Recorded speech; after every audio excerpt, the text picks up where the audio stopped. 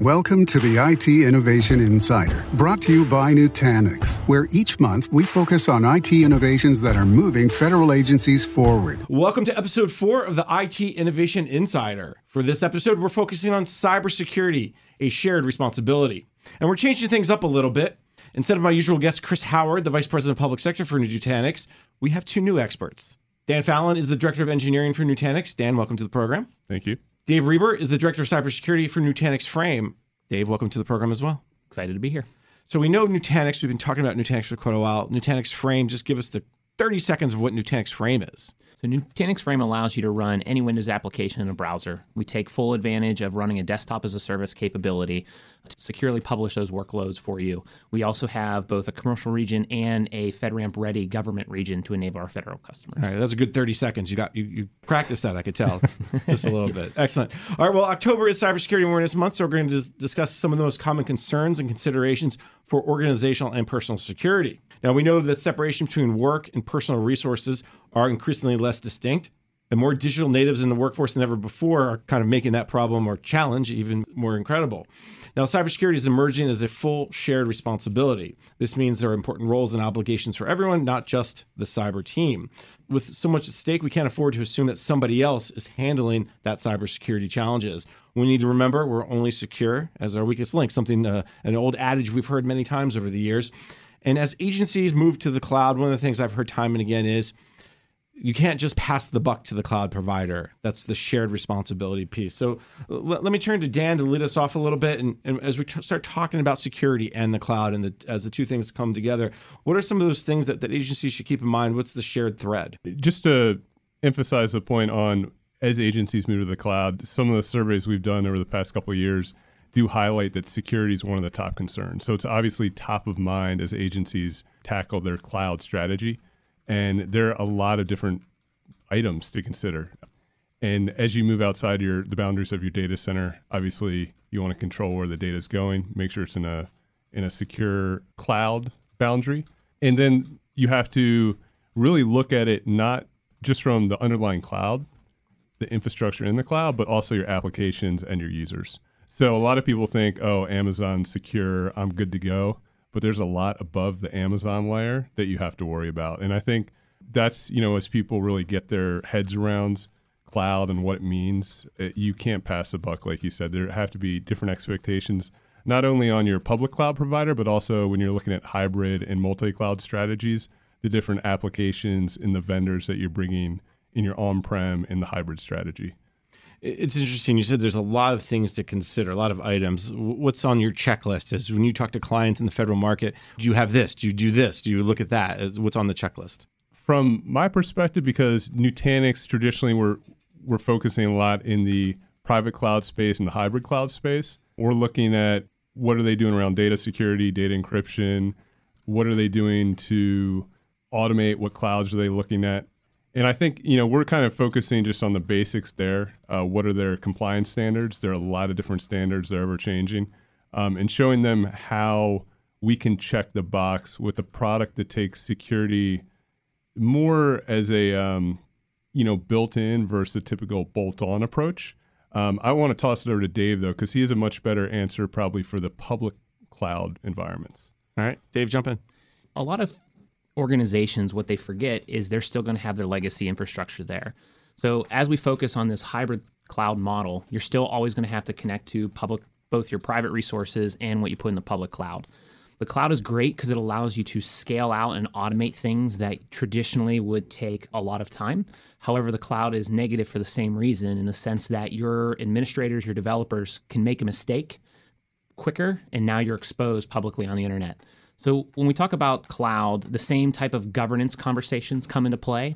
And how do you automate in security checks, in security appliance, and provide visibility to make rapid response decisions for when those mistakes are made? So from a technology perspective, it really comes down to also how do you pair your on-prem network with that cloud environment, because you still have users physically somewhere. And how can you kind of get an enterprise cloud view across both ecosystems in a unified manner tends to be one of their biggest challenges for their end users. You bring up a couple things that I think are important. Let me back up the automation piece. We hear about automation orchestration. That's another one of those key buzzwords we hear time and again. Is that part of this, as Dan was looking through kind of the checklist of things, if you have a provider, if you are adding that automation and orchestration piece to it, that can help you get to make sure that that responsibility is shared. What are you doing? How are you doing it? Let me see it. Maybe talk a little bit about your experiences with an automation orchestration piece. What we've done, or in my kind of previous areas, what we've looked at is how do we automate the security checks while the developers are rolling code out or capabilities out to their workforce, so that this way you get real-time feedback when you mess something up. Did you open up, say, SSH, or did you open up a vulnerable port and expose it to the internet? How can you quickly give that to your cyber teams and your IT teams to go fix and give that feedback near real time, if not instant, to go yell at those developers when they mess something up? But that also enables organization to do rapid development and prototyping. If you give them the ability to make their changes, but give them the ability to see where they're non-compliant or remediate it quickly, you can balance agility, speed with both security and compliance at the same time. Dan, jump in. Yeah, I think one thing with the automation that Dave was hitting on is really getting the human factor out of introducing security vulnerabilities. Some of the public cloud compromises we've seen are from human factor, just not securing, leaving open buckets in AWS. And that's just an admin error. When you can automate that end to end, you can obviously avoid some of those simpler errors from the human factor. So that's a big benefit from bringing the automation in to the cloud environment. And here I thought you were going to say, why did Dave start messing with coders and blaming the coders so you can yell at coders? I mean, director of engineering, I figured that was what you're going to go down that path, but that's okay too. One of the things I heard recently at a cyber event was all about the little things, the hygiene. And we talk about hygiene all the time. And I know it gets a little bit old, but really what you're saying is automate that hygiene piece, because we as humans will make that mistake. And I think that plays a key role in as you're developing, you're designing for security. So I don't know. Let me maybe turn to Dave and jump in on this piece of the hygiene piece and how, if those cloud providers that are using automation, like I would guess Nutanix, that can kind of help agencies and other organizations kind of deal with that hygiene issue. Yes. It's all about defense in depth. What we're looking to help provide the organizations is how do you automate a consistent baseline, consistent deployment. So if you deploy a common thing the same way each time, right, you can easily then add the defense in depth from a monitoring perspective, right? If it's a predictable network infrastructure, you're able to write automated rules to know when something has fallen out of line and fallen out of compliance with what your secure baseline is. So if you tackle it from both ends to help automate and that's what we're trying to deliver for our customers. The other thing is looking at, in order to survive on the internet, you have to be a moving target. So even if you have a vulnerability, if you constantly are redeploying to reduce an attacker's ability to maintain persistence on your box or on your server or on your network, you can constantly get them out. So we look at how can you help people automate deployments so that your upgrade is essentially an automated redeploy. And Dan, jump in, because one of the things that Dave said was regarding if you're constantly moving. Right? Are you, from an engineering perspective, how do you engineer that constantly moving? Like, my data is here today, but there tomorrow? Yeah, and the term multi-cloud starts to come up more and more. When you think about, all right, I want to be on-prem today in my private cloud. I want to be able to burst out to a public cloud for seasonal workloads, and maybe I need to deploy to the edge for some type of tactical environment. So those are three different environments, but like Dave said, for the best security and the best standardization, I want it all to be the same. So when I deploy the same app in all three environments, I want it to look and feel and be repeatable. So, one way Nutanix is doing that in practice, a product called Calm, is being able to develop application blueprints that have hooks into the various APIs. A lot of the automation comes to driving towards APIs and standardizing your build out so that I can say, build once, deploy many. Build my application, and rather than the traditional mindset of I'm going to give it to the server guy and then the OS guy and then the person who installs the actual app, I can have it all through one automated workflow and make it standard and repeatable. So let's take a quick break. When we come back, we can kind of jump into the shared responsibility section of the show. You're listening to the IT Innovation Insider, sponsored by Nutanix, on federalnewsradio.com and part of the Federal News Network.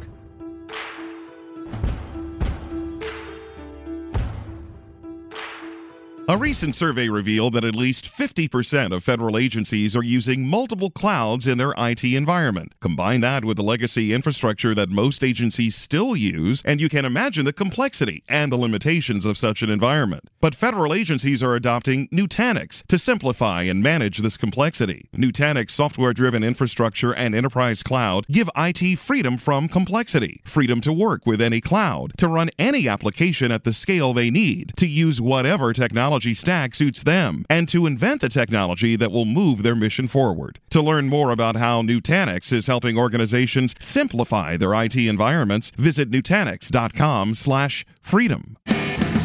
Welcome back to listening to the IT Innovation Insider, sponsored by Nutanix, on federalnewsradio.com and part of the Federal News Network. I'm Jason Miller.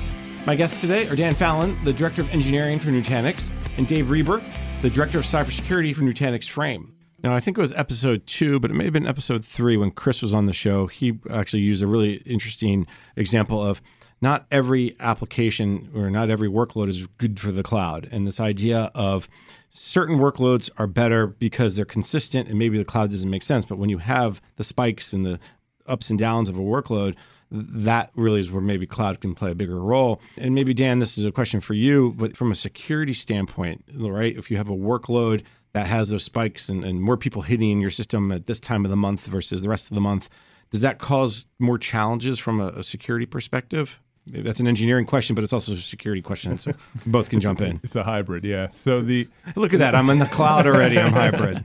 Not being predictable definitely presents a challenge of when you do security audits.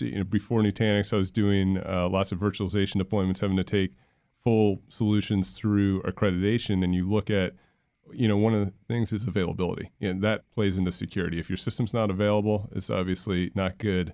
So denial of service, things like that can be caused by just regular users hitting your system more than anticipated, and you don't have enough infrastructure to accommodate, or it can be an actual security attack.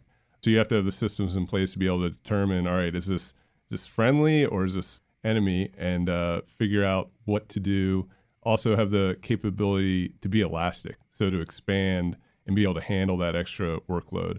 But it does put an extra burden around the monitoring and being able to really dig into the details. What is happening? Our systems being impacted? Where's the load coming from? One of the things we talked about Frame at the very beginning, it's really built for seasonal and bursty and being able to scale. And so I want to kick it over to Dave because he's got a lot more experience in that area. All right, Dave. The cloud can be very good at helping you solve those problems. So just to kind of echo what Dan was saying is looking at how can you take advantage of auto scaling and stuff like that to help save yourself from those denial of service attacks when they're occurring, because it's no matter if, it's a matter of when it's going to occur. What we've also seen with Frame is looking at how can we support in disaster scenarios, in continuity of operation scenarios where some agencies, they want to stay on-prem, whether it's for security reasons, comfort reasons, or sometimes they just don't have good bandwidth links to be able to take full advantage of the cloud.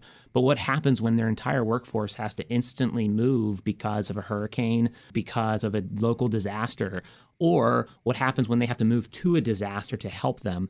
That's where we've had numerous customers where they've onboarded and then realized that all of their workforce has moved from the East Coast to the West Coast because of a hurricane to get their employees out, but they can't move their data center instantly. When taking advantage of the cloud, we can just stand them up a region and move them. But when they're back in their offices or in their middle of a desert or they're wherever they need to be, that's where your on-prem hybrid infrastructure allows you to kind of take advantage of your local data center or your local tactical data center combined with the power of the cloud when you need it.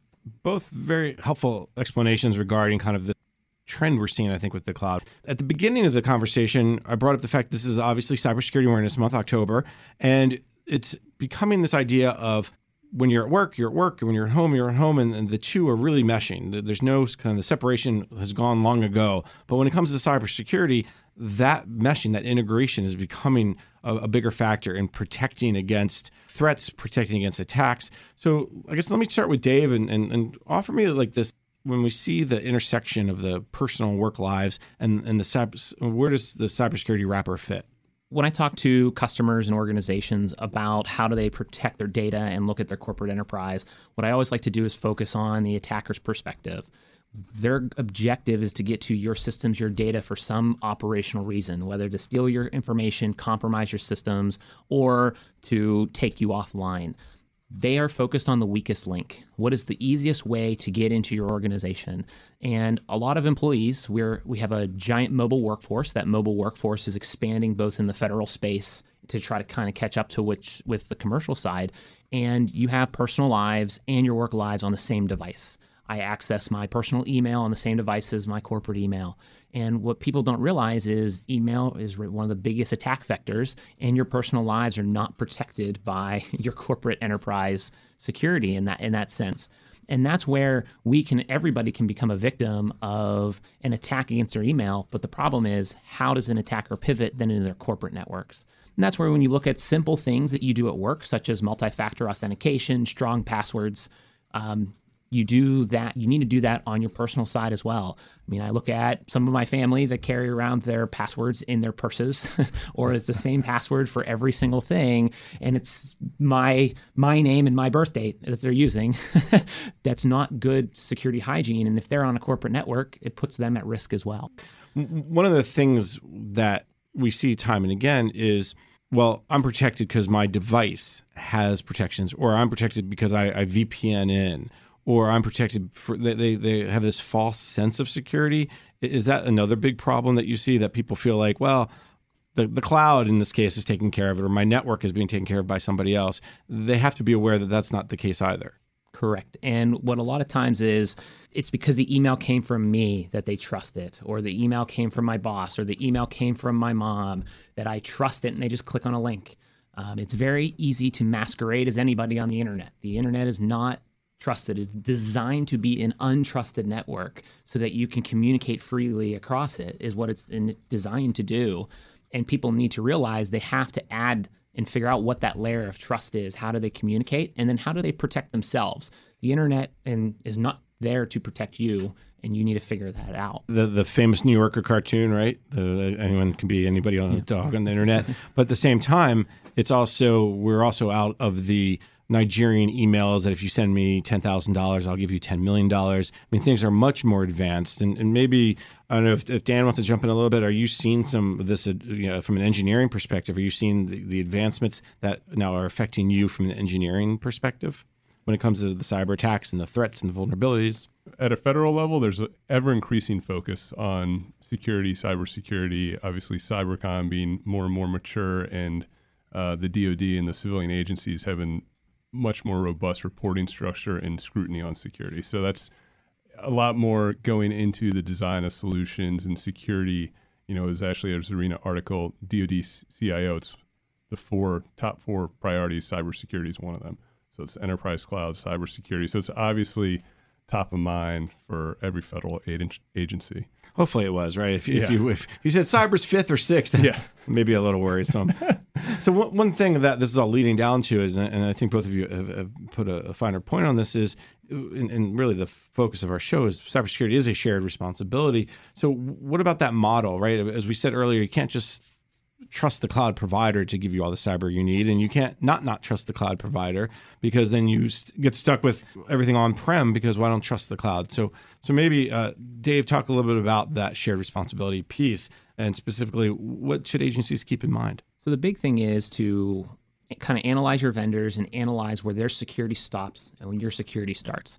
A lot of the time, right, security is the big buzzword. Insider threat is the big buzzword, and everybody has a security and an insider threat product.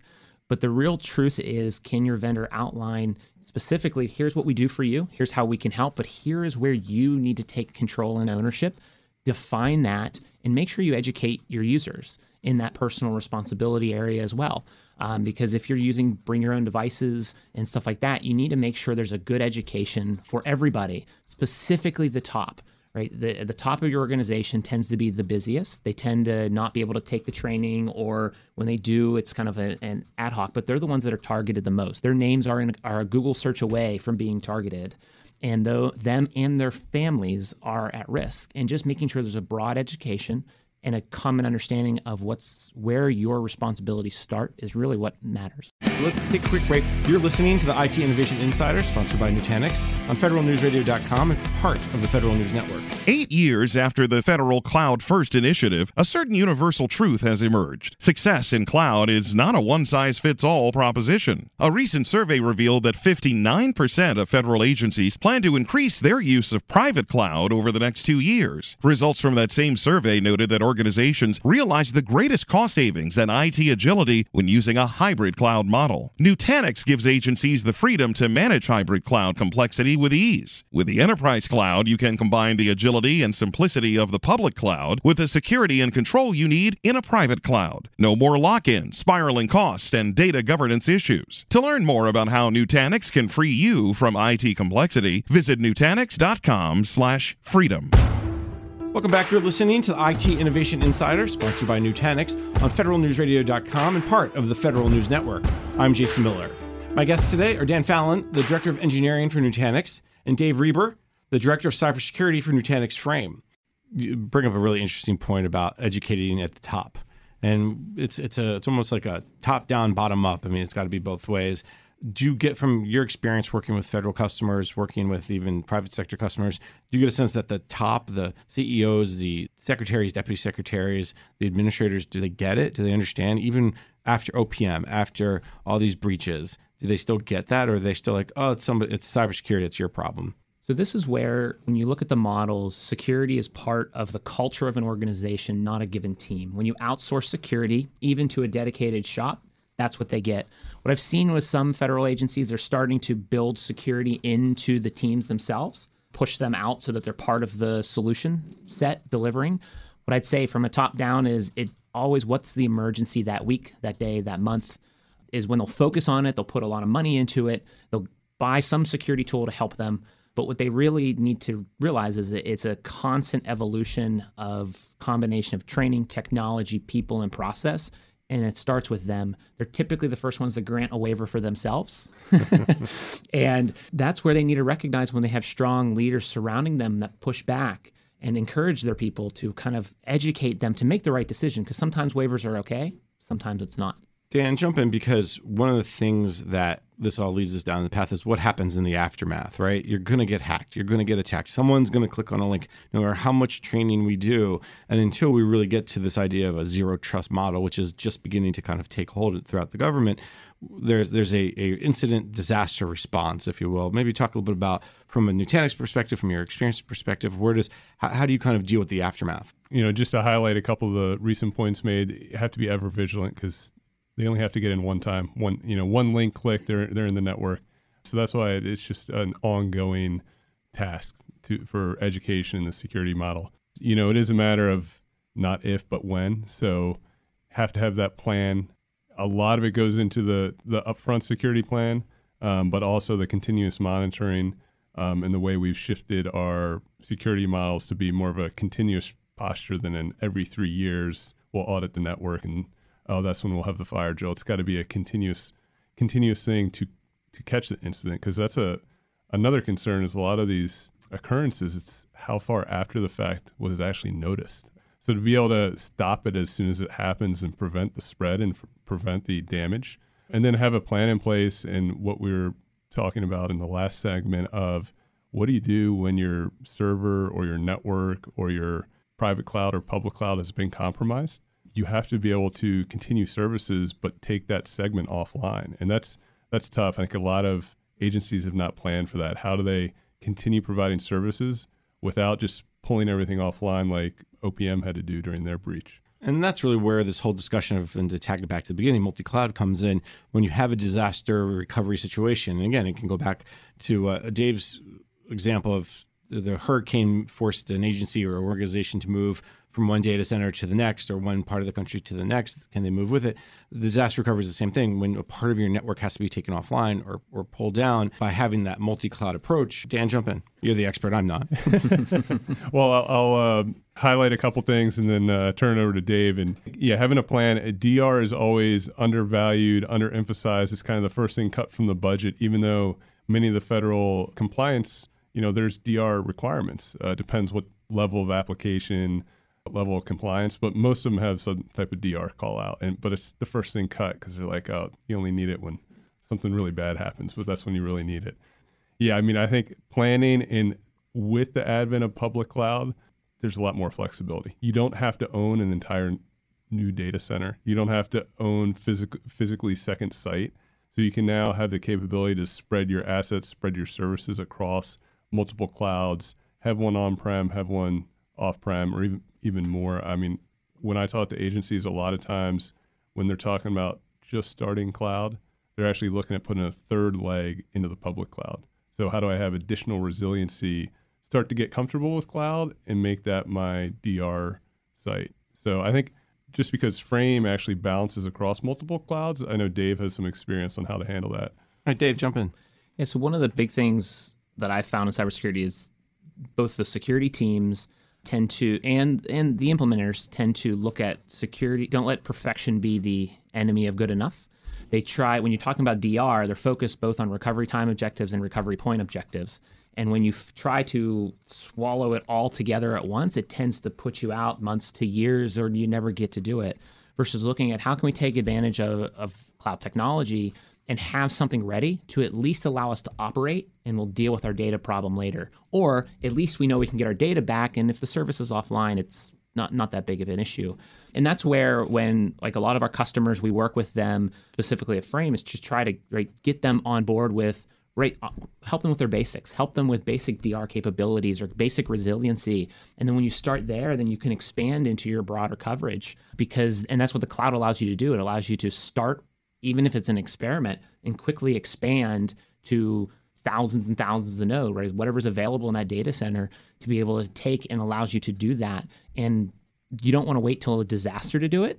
And that's where you can focus on what is good enough to start, because I bet that's better security posture than you have today. And that's the biggest difference that I've seen, is this idea that people, and specifically agencies, have come to terms that Amazon or Microsoft or Google or Salesforce or Nutanix or whomever are putting better security in than they could ever do. And once you've seen agencies come around to that, they can then more easily kind of jump in with both feet, with up to their neck in cloud, whereas some of these other agencies who kind of dip their toe in and kind of test the water. This has been a fascinating conversation. Unfortunately, that's all the time we have for today. You've been listening to the IT Innovation Insider, sponsored by Nutanix, on federalnewsradio.com and part of the Federal News Network. I've been your host, Jason Miller. Let me thank my guest, Dan Fallon, the Director of Engineering for Nutanix. Dan, thank you so much for your time today. Thank you. And Dave Reber, the Director of Cybersecurity for Nutanix Frame. Dave, thank you. Thank you. It's been a pleasure. For more on this discussion, visit federalnewsradio.com and search IT Innovation Insider. Thank you for listening to the IT Innovation Insider, brought to you by Nutanix on the Federal News Network. Today's episode could be found on demand at federalnewsnetwork.com, keyword NTNX.